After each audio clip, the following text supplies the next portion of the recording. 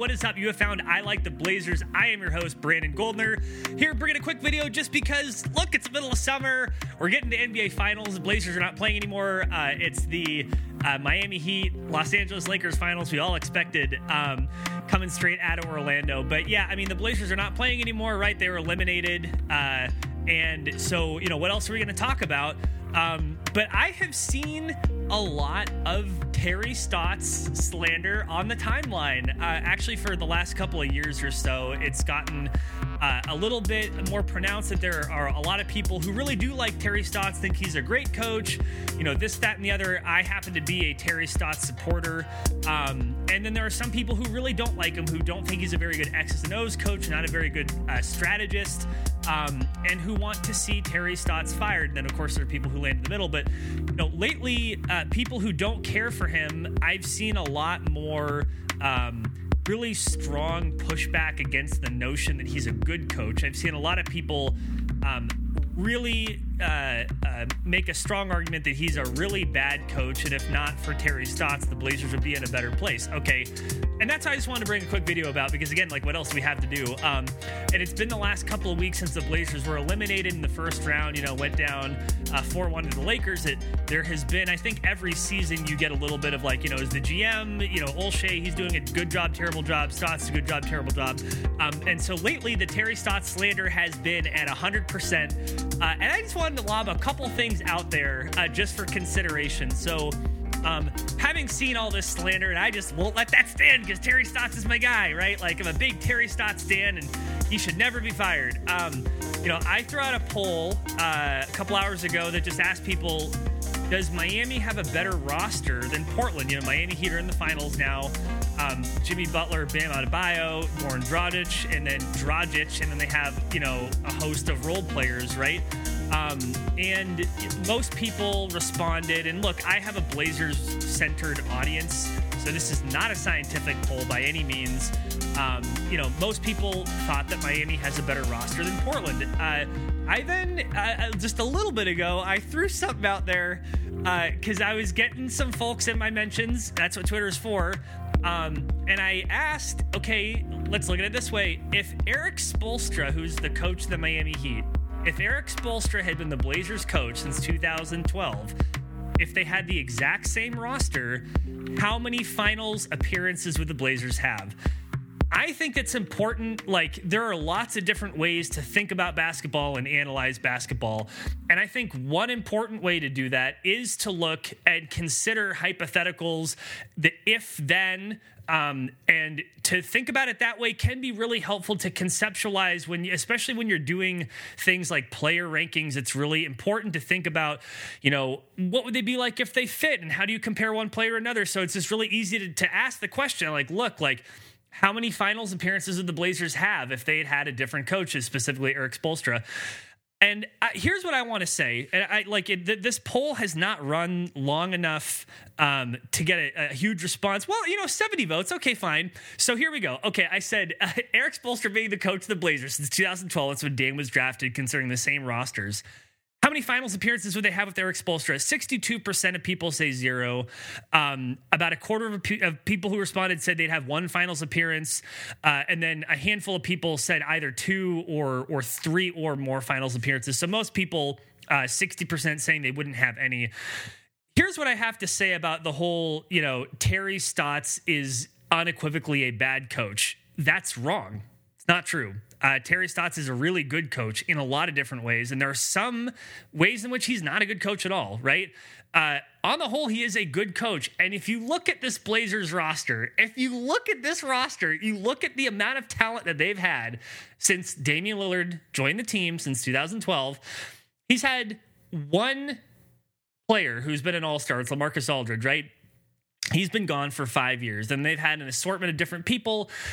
I think it's the year the Blazers really had a shot, right, is when Wes Matthews went down, blew his Achilles out, and that was, you know, the Robin Lopez, LaMarcus Aldridge, Wes Matthews, Batum, Lillard. Like, that team at that time and place, before the Warriors had really gotten entrenched, they really had a shot. I mean, they were one of the best, maybe the best team in the NBA at that point when Wes Matthews went down. We know what happened after that. The team blew up. Okay, fine. So even if you look at that team, like, that team was not necessarily built for the era of basketball, which came after that, right? In some ways it was. I think with Batum, with Matthews, you had players who at their best were engaged and played defense and could shoot. You know, LaMarcus Aldridge never really had a three-pointer. Maybe his last year in Portland, he shot a little bit more. And, you know, Robin Lopez, he's a different shooter now in Milwaukee than he used to be. Robin Lopez is actually shooting threes now in 2020, which is not something we would have thought in 2014. My point is this. I don't think there's any universe in which any coach in the NBA today could take any of those rosters to the finals, except for maybe that one team, given what the West looked like, and without Wesley Matthews getting injured. But you know what? I don't think we needed a coach other than Stotts to do that. And it's super, super frustrating when people, they present their opinions about basketball, and Lord knows sometimes I do this and I hate it in myself, but when people present their opinions about basketball as being the only truth, there are lots of different ways to look at basketball. And yeah, looking really closely at how players, you know, what schemes they're put into, how they fit together, if they're put in a position to succeed or not, what adjustments the coach are making at a given time, rotations, how timeouts are being used. All of those things are super, super duper important. They really are. The X's and O's of coaching, it's the most important part of coaching, except for one other part, which is this is a team full of players who at some point in their lives were probably the best player on their team. And for whatever you want to say about these, you know, young men now as adults, as they were children and young adults growing up, a lot of their formative years and a lot of the muscle memory they developed as basketball players were as the best player. You also have an era of basketball which rightfully is giving more power to players. They're making more money. They have a slightly larger proportionate share of revenue coming in than they have in, you know, collective bargaining agreements past, or if you compare it to other major sports.